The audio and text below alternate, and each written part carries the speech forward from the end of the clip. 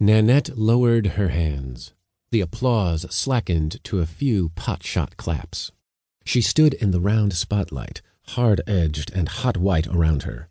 Satiny red, she pulled a microphone from a stand, then moved to center stage, all in silence. Love. Like a choppy sea, the audience bobbed their heads. Love conquers all. She brought a hand to her waist, then flattened the palm to the audience, a soul singer's move. It lifts us up. It lays us low.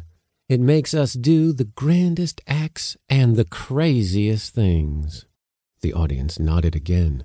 Yes, yes, it does. Love is why we're here today. To witness one man's sacrifice for it. To watch one man put out his hand for love.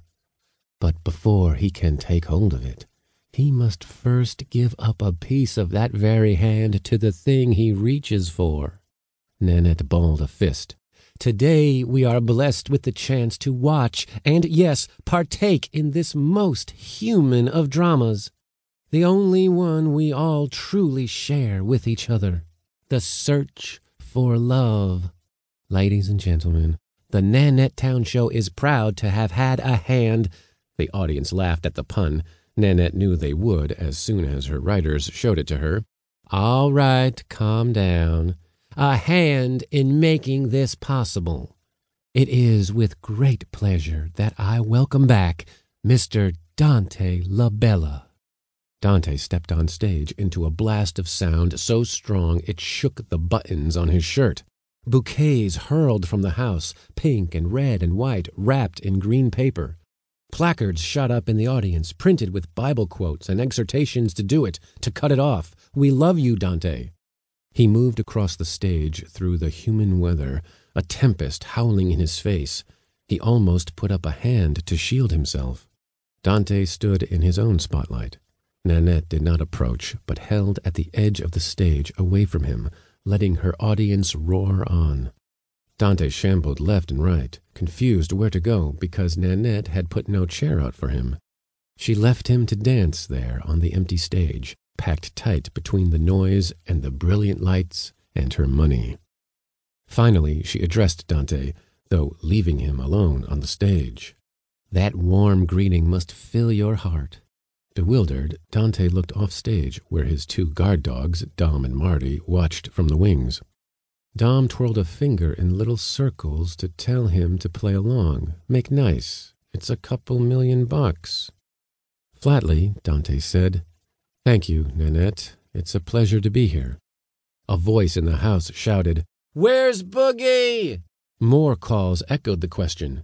Nanette raised a quick hand. Whoa, hold up. We're not asking questions right now. A few voices persisted. Nanette pursed her lips and glared into the seats. The calls withered. Dante spoke into the martial silence. She's not here. I didn't tell her. Nanette turned on him the way God must have turned on Adam. She narrowed her eyes. What I believe Dante means is that Miss Gold preferred... Dante said over her, I didn't tell Boogie I was coming. She didn't want me to do this on television. Nanette waited. The people shouted to Dante, Then why are you doing it? Why? What's up? I'm doing this for me. That's all. Just me.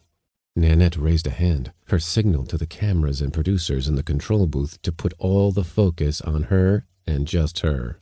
If I may, Dante, I'd like to take this moment to assure our viewers everywhere that what you're doing today is for love. As you've just said, you're doing it just for you, for your love. I'm certain as I can be that Boogie is out there watching right now.